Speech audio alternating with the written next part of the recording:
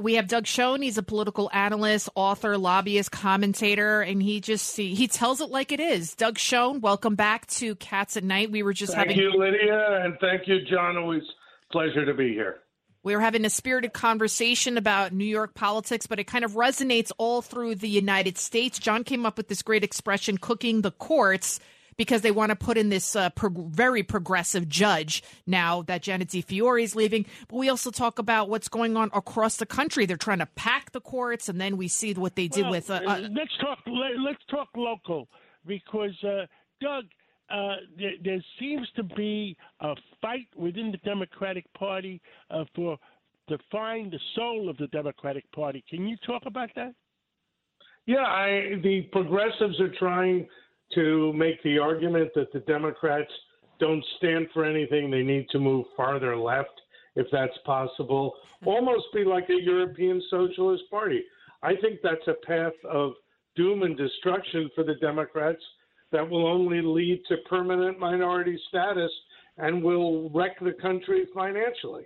Doug, Ed Cox here. What happened in the Democratic mayoral nomination here? What happened to the progressives in that here in the city of AOC? Well, they didn't do that badly, Ed. The vote was divided 2 or 3 ways, and Eric Adams managed to really sneak in. But Maya Wiley came pretty close, and she was well behind in the polls. And so I don't think the progressives are dead. They've certainly had a setback with this defund the police movement, which is complete and total insanity. But I don't think that AOC and her ilk are dead. And I believe AOC in the next 2 years, Ed, will be running for senator or even higher office. Well, AOC supported 9 assembly people, and 7 of the 9 lost. And David Paterson, Governor Paterson's comments was the rise and fall of AOC. Yeah, well, I think reports of her demise are somewhat premature. The Bronx Republican Party got rid of that state senator because they said he was too left. Yeah, I just think we are dealing with a Democratic Party that, while not taken over by the progressives, the number of moderates who think like I do in the Democratic Party is precious few and getting smaller by the day. I am not sanguine about the prospects for reason and rationality in the party that I grew up in and have traditionally called my home. Is that the reason that the Republicans in the upcoming national elections are going to have a huge number of the largest number is probably since 1928 of representatives in the House of Representatives?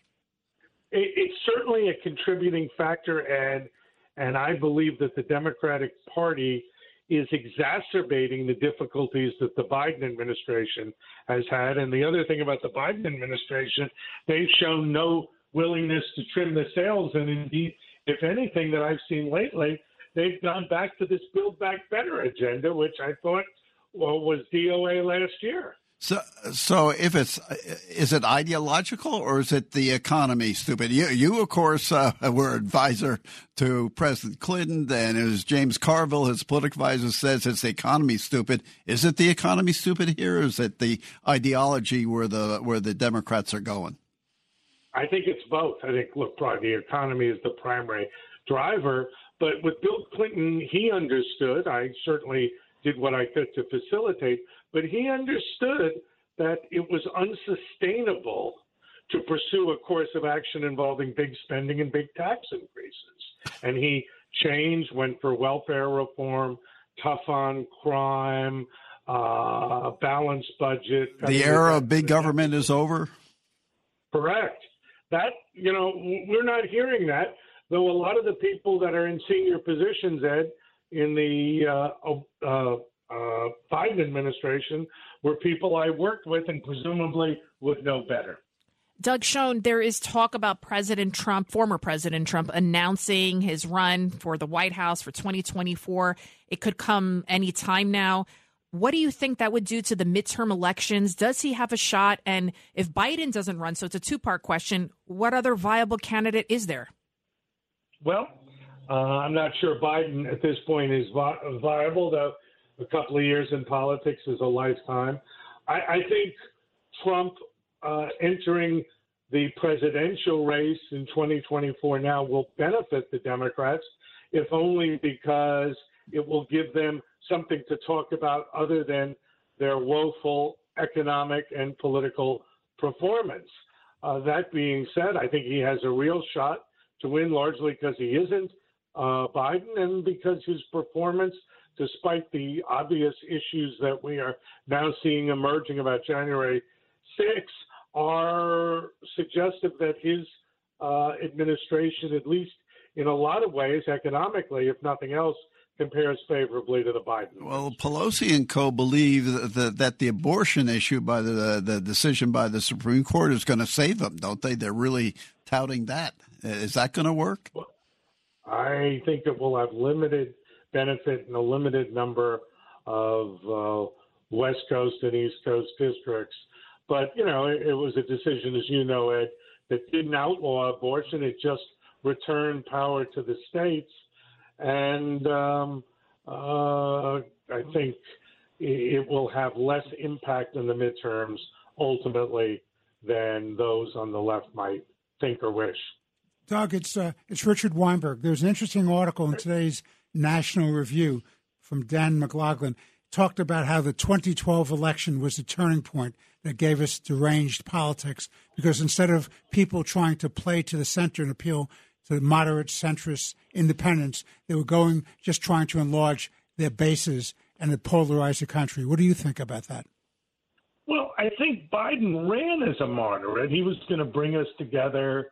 He was going to heal the nation, but he's governed, Richard, in a very different way. So I don't think the election necessarily was, you know, a harbinger of deranged politics, though the Democrats, I think, took absolutely the wrong message from those election results and appear to continue to do so.